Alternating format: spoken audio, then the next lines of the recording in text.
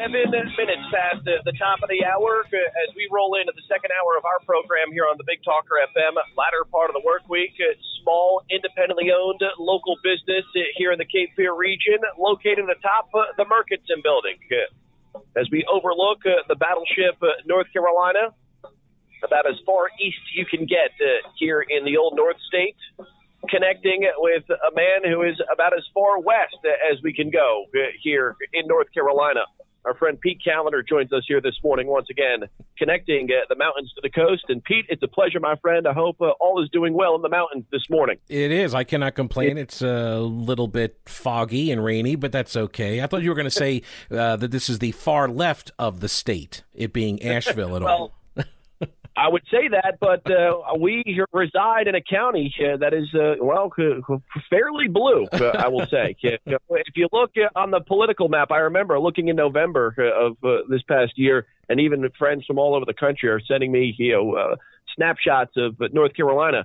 Eastern North Carolina, all red. And then you've got this little peninsula tucked along the Cape Fear River where there's just a bright blue dot. And that's where I'm at here this morning for you, Pete. So just to give you a little insight. But that really is that's the story across the state. You've got, whether it's, and I remember tracking this, I for years worked in Charlotte, and the city of Charlotte and then Mecklenburg County was going, more and more blue. And meanwhile, you saw the exodus occur where all the Republicans fled to the outer ring suburban counties around Charlotte. And that's the way it looks now. Same thing in Asheville that's been occurring. You've got a blue dot in a sea of red. And it's funny how it manifests itself, because you'll have people in Asheville that believe that we can draw the district, the congressional district, in a way to ensure that Asheville gets to dictate that a Democrat win the congressional seat. And it's like, guys, there are not enough blue votes. I mean, Asheville's 90,000 people. There's not enough blue votes to go against 750,000 people all throughout Western North Carolina. It's just not, there's just not enough Democrats here, or I should say progressives. There are a lot of Democrats, but they vote for Republican presidential candidates and congressional candidates. So they're sort of the old line blue dog Democrats, the conservative Democrats that are, a dying breed in that party now. And we live in a very interesting state and a very dynamic one. Obviously, it garners a lot of attention when we get into the conversation surrounding national politics. So it's always fun to kind of see, how the voters are, how it all makes up and shakes out. I mean, Democrat governor, Republican senators, a Republican congressional majority. Our cities are basically run by, in some cases, Looney Tunes to the far left in places like Asheville, and you can even make the argument up in Raleigh and elsewhere across our state. It's a fun state to live in, no doubt, if you're engaged in the political fodder of the day. And before we get to some of the things going out in your neck of the woods, let's give you an update as far as what we're seeing here locally. Well, we've got property tax increases on the horizon in the blue county of New Hanover. City Council are going to raise property taxes. City property owners going to get a double whammy coming January of next year. They're going to do it because we need to increase education funding here in New Hanover County. We are going to have the highest local stipend and supplement for teachers of any district in the state. And, our Democrat commission chair is very proud of that. She even said, I can't believe people are complaining, and it's disturbing to me that I am trying to take care of everyone, and you're going to complain that your taxes are going to go up because your property values are going up, because she wholeheartedly, wants to take care of everyone. So would that be, how disturbed is she about this? Is this like on a scale of like on a scale of 0 to American flags on pickup truck disturbing? Like, how disturbing is it? I mean, she's to the point where she says, I'm making no bones about it. This is what I believe in, and we're going to move full force forward. And in fact, they were able to twist the arm of one Republican board member. Even one Democrat voted against this increase. We got into the local thing earlier today. Well, you're not alone. Yes, the city of Asheville, exact same thing, and Buncombe County, the exact same thing. And in fact, one of our city council members said, well, just because the county is looking to jack up the property tax rate doesn't mean we should be prohibited from looking at doing the same. So yeah, a double whammy, which really, if you're trying to recover from a pandemic and you're seeing the kind of inflation and the cost of goods that we're seeing, really, I think the answer, I mean, economically speaking, is to pile on more taxes. I think that's obvious, to most, leftists. And with that said, somehow, some way, up in Raleigh, I mean, I don't know. They must have had an epiphany last night that 8 Democrats joined Republicans in the state Senate to vote for tax proposals that would reduce the state income tax, that would filter out the corporate tax rate. Where do these 8 Democrats come from, and what do you make of that? I don't know if they've all of a sudden gotten the low tax, limited government, capitalist, conservative ideology. I'm not sure that they've just signed on to this. I think it's good. Sometimes the right policy is the right politics. I think we'll see if they wobble with a veto that might come from it. But I mean, honestly, this has been a debate that's been going on now since the Republicans took over in the General Assembly in 2011, and they started implementing tax reform, and they were fought at every step of the way by the Democrats and the media, but I repeat myself, and they said, look, we're going to move towards this goal of very low personal income tax, and Bob Rucho from Mecklenburg, who was the original architect of all of this, he wanted to get to a zero corporate income tax rate, and now that's back as one of the goals for the current legislative majority. And so this has been the goal, but they knew they couldn't do it all at once, and so they started ratcheting it down, right? They would set in place goals, target goals, we'll knock a quarter off the rate, and we'll just keep going and make sure that we're not going to bleed the Treasury when we do it. Because, this is a test. I think we're all privy right now to watch the real impact of this philosophy and how it works. And so far, over the last decade, what it has yielded is economic growth and surpluses into the Treasury. And the people who said that this was going to bankrupt the state, folks at the North Carolina Budget and Tax Center, the folks from NC Policy Watch and all of them that were saying you're going to destroy North Carolina's economy by all of this, they have been proven to have been wrong. Now, I would submit you don't get to now be cited as experts when you make these predictions any longer once you get it that wrong as they have.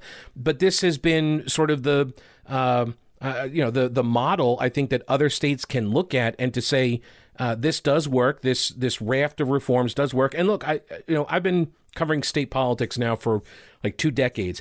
I'm old enough to remember when Democrats in the General Assembly had the majority and they talked about modernizing the tax code, but they just could never do it. And I think there were a number of reasons for that. I think there's an economic philosophy that sort of see a penny, spend a penny. They see all revenue as, as a pot of money for them to tap to, quote, invest in things. And then they will use one-time money for recurring operation expenses. And that's just a terrible idea. But this is the way they governed. And so they were caught in this trap of having to constantly raise taxes and keep them high in order to pay for all the promises that they made. But they recognized, 15 years ago that they needed to modernize the tax code. It just took the Republicans winning a majority to actually get that done. And as you said, if and when this legislation ends up on Governor Cooper's desk, likely veto stamped to come along with that. And a reminder to the folks out there, Governor Cooper has issued a veto more times than every other North Carolina governor in the state's history combined over the last couple of years. Talk about, trying to be a thorn in the side of the Republican-led legislature. And he, along with his staff, of course, joined in on all of these other think tanks and economic foundations that predicted, dire straits for the state if, in fact, we continue to move forward with, tax breaks and cuts. For North Carolina working families and businesses. Yeah, well, remember, he was leadership of the North Carolina State Senate. Before he was governor, he was the attorney general for 16 years. And before that, he was Senate leadership. He's part of the machine, the Democratic machine that ran this state for over a century. He was, he's the latest standard bearer for it. And so, this philosophy that the Democratic Party has had when it comes to financing the state's budget, he is part of that old guard. Now, he's not running for anything else as far as anybody knows. After this term is over, he's term limited, so he's done in 2024. And from what I've heard is that he's not looking to run for another seat, and his wife doesn't want to go to Washington, D.C. or anything like that. So this might be sort of the end of his, quote, public service, and he just becomes sort of the Democratic kingmaker, I don't want to say king, but because of all the connotations that Roy Cooper has earned over the last year, but he becomes sort of the father figure of the party. You got to kiss the ring, go to him for advice and all of that stuff. I've heard that might be what he's angling to be in sort of his retirement. So that would tell me, though, that he doesn't have any kind of, there's no barrier there. There's no disincentive for him to veto the tax cuts, although it does jam up a lot of Democratic lawmakers who are going to be running for re-election, right? You don't want to be the guy that raised taxes, and that's the way it'll be framed against these Democratic lawmakers. I think a lot of them are worried about that. So right now, if the vote were to hold eventually, if this ultimately moved through, vetoed, and then it goes back to the General Assembly, right now, based on the vote yesterday, they would have enough, at least in the state Senate, to overturn that and move forward with this continued effort to lower the tax burden on individuals and businesses. Assuming they don't get wobbly. But you're assuming they don't get wobbly. And some of those Democrats have wobbled when Cooper calls them and says, hey, don't override my veto. They fall in line. Well, we remember, of course, what the state senator from up in Greenville, when he joined Republicans on the Born Alive bill. Right. They started a campaign. They developed a website overnight within 24 hours, to get the guy ousted from office. And then there was that, of course, rumor that the governor would introduce, Democrat primary opponents to, those elected officials if, in fact, you bucked the trend of the Democrat Party. Because that's what Democrats do, right? If you're not all on board, they'll throw you right off the bus and have no problem doing it. Well, and to be fair, I think there are people inside the Republican Party that do that as well. They try to go out and find candidates, recruit candidates to try to primary people that they're not fond of as well. That's just party machinations and all. It's just, that was one example of it. But Roy Cooper has been that kind of politician for decades. That's how he operates, and he did it with HB2, the bathroom bill. He leaned on Democrats not to work on any kind of a legislative fix with Republicans before the election because he needed the issue. And then as soon as he won, then look at that, we got a fix, right? But they were ready to do that under McCrory, but Cooper wanted it to be an issue for him in the in his election fight. Pete Callender with us, host of the Pete Callender podcast. You can find his website, thepetecalendershow.com. We're connecting the mountains to the coast as we do a couple times a month here on the Big Talker FM. Pete, let's go out to Asheville because I got the news release as you did from the Asheville Police Department. What was it, earlier this week, announcing that they've lost, 86 officers since the beginning of last year. And as a result of that, the police are no longer going to respond to certain calls. And I guess you're SOL, right? If you're the victim of a crime out in the city of Asheville these days. Go to the website and fill out a police report for us, and we'll get back to you. Well, and there are people, and I was actually talking to somebody in the court system the other day about this, and they said, look, APD has been doing this already for like the last year. During the pandemic, they started doing this stuff, not responding in person to calls because of people's fear about catching COVID, right? So they weren't doing a lot of this stuff for the last year. Now, as everything's reopening, they just don't have the staff because for some reason, they haven't really been able to determine at the city council level why so many cops are not interested in doing the job. It's a mystery over the last year. Like we're now it's like every month they're averaging between around 6 to 7 or so exits, resignations per month. That's where we are. And it's not a big force. It's like 250 or so roughly, and they're down like 50% for their detectives, so they just don't have people to do the job. And so they're like, okay, well,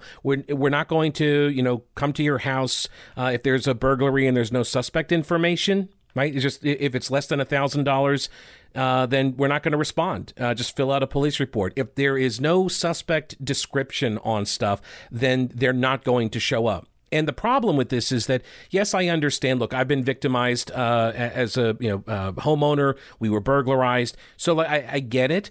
they're not probably going to catch the people. However, when you don't show up to collect evidence of any kind and you don't do any kind of investigation, the chances of the cops catching the perpetrators goes from very small to zero. And so that is effectively surrender. That's what that is. And if you don't think people now are going to be aware that if they can just make sure there's no suspect description, they can steal up to $1,000 worth of merchandise, to me, the course is pretty clear for the shoplifting rings to start operating. Oh, they already are operating in Nashville. So to step up their game, it's going to look a lot like what do we see in San Francisco, where they're just not prosecuting? Like, is that the next step where we stop prosecuting this stuff because cops can't show up to testify in court? Is that the next step? I mean, the effort to undermine policing over the last year has a real impact on society. And this is the impact. And there are people, by the way, who called into the city council meeting last week, and they were saying the fact that we haven't seen a spike in violent crime, which is not actually true. We have seen it tick up. We're like top 10. We're in the top 10% of most dangerous cities now in America. Yay, us. But they were like, well, the fact that we haven't seen this massive spike with the reduction in policing means we should just keep going. Like have fewer cops, more reductions, because it means that we can do we can suffer more without it getting too bad. So keep firing more, or keep letting more cops quit, I should say. Sounds like a bright idea. Yeah, sounds rational. So I guess you're the test subject out there. So we'll see how that all works out for you out there in Asheville over the couple of weeks. I can't believe you actually sent out a news release. Hey, you're a victim of a crime. Go to this website, click here, and fill out a report for us, and leave us a message. We may or may not. So you're telling me that article or the ad that President Trump put out last year with the message them calling the cop, you're telling me that may come to fruition at some point here in America? Indeed. Already had. They're also saying that response times for non-emergency calls are going to get very, very, very, very long. And it's funny because you see some of these internal Facebook groups, and I'm on one for our apartment complex that we live in. They have an unofficial Facebook group, and they've got an off-duty cop who lives on the premises. And he, if you got a loud neighbor, you call this guy up and he'll come and knock on their door and that sort of thing. But the demands that they were making of him to file police reports and do all this stuff in his off hours, right? His downtime.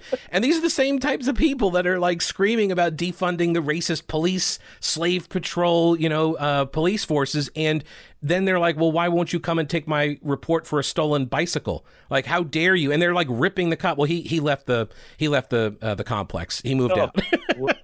Yeah, we'll be leaving the force in not so long either. Yeah.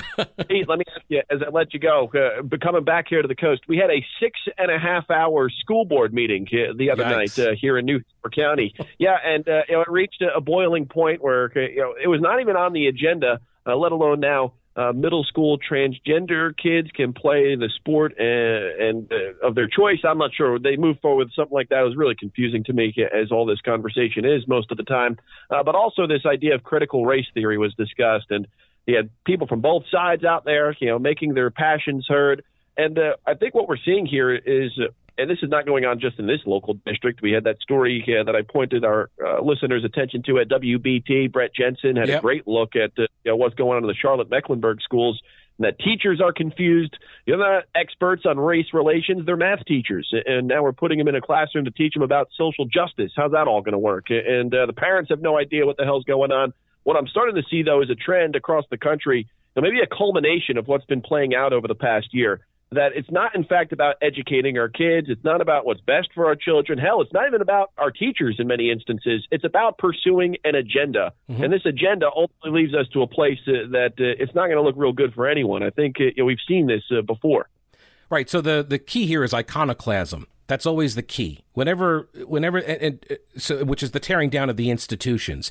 And anyone this is a new approach that pro-critical race theory people are using, which is to force conservatives to define what critical race theory is. And they hope, this is a trap, by the way, that's all this is a trap, is to try to get you to say something that is not precisely correct or is too imprecise in a definition, and then they attack you for not knowing what it is, rather than attacking what it actually is, which and the manifestation of the long lineage which comes from neo neo-Marxism, through critical legal studies, and now into its current form, this, anti-racism, neo-Marxism infused critical race theory. And what they're trying to do is say, look, it's just, there's systemic racism, and there's been racism, and people have been racist in America, and that's all we're saying. And why don't you want to teach history?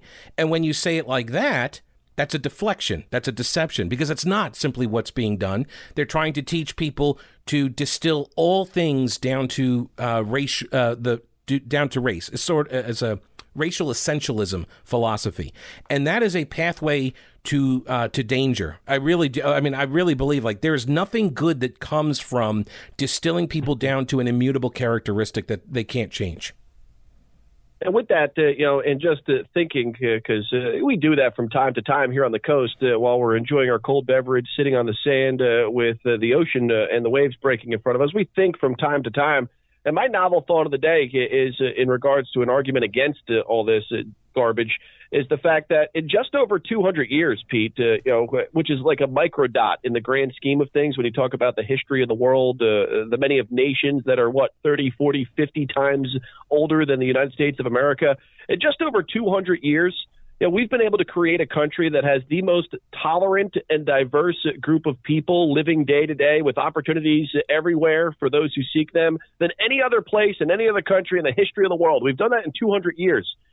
Is there things that we can fix and work on? Well, obviously. Yeah. Right. Nobody's perfect. But that is a magnificent feat that this country has reached in just over 200 years when we talk about thousands and thousands of years of history that we can go by. Well, and it goes to, do you remember the former Lieutenant Governor Dan Forest when he made that speech and he talked about multiculturalism and diversity, and he got savaged for it?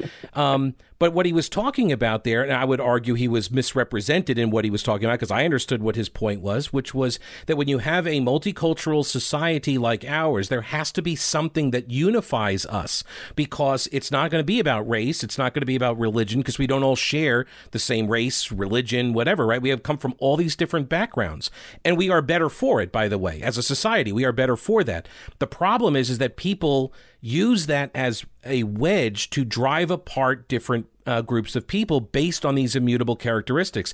And so if you don't have a unifying concept, which I would submit is the idea of America, that if you work hard, play by the rules, you can have a successful life. You can take care of yourself and your family, right? You can have the freedom to do these things and become an entrepreneur, open your own business or not. It's totally up to you. You've got more freedom to be successful here than anywhere else in human history. If that is not a unifying concept, then what are we left with? Then what is the purpose here? What is the point of this entire experiment? It's just very confusing times, I guess. The ability for people to conflate an issue and stir the pot to a point where we're at odds over one another. For in many cases, many of these people that are out there couldn't even explain to you, what they're out there for. They just want to hoot and holler because I think they were picked last in kickball class back in elementary school. I think a group of those people have taken over. Well, to that point, I think there's a personality construct that's been identified pretty recently. It's called the tendency for interpersonal victimization, and this TIV construct. And the people who have it, and you develop it over time. It's not necessarily like you're the victim of a crime or something, but that you can see that in people who have been victimized that way. But it's a tendency to see all interactions where you're the victim. And once you get into this mindset, you cannot escape from it easily. And it starts affecting negatively all aspects of your life. And I see so many people, for folks who are interested, go look up TIV. You can see the research. It's very approachable. And you'll start to see this in a great many people, a lot of people on the right too. It's not just people on the left, but a lot of people on the left. And it does have implications for the society at large. And that has to be addressed, that we are, when you make people think that they are constantly victimized, they believe you. And then they cannot break free of that mindset, and it negatively impacts their lives. Pete Kaliner, host of the Pete Kaliner Daily Podcast, covering local, state, national issues here in North Carolina, out in the city of Asheville. You can find out more at thePeteKalinershow.com. Pete, it's always a pleasure, my friend. Thanks again for your time. Thank you, Joe. I appreciate it. Have a great weekend. That's thePeteCallenderShow.com, connecting the mountains to the coast and talking everything in between surrounding the Old North State twice a month with us here on the Big Talker FM. Great to have Pete as a contributor to our program out in the mountains. We'll be back.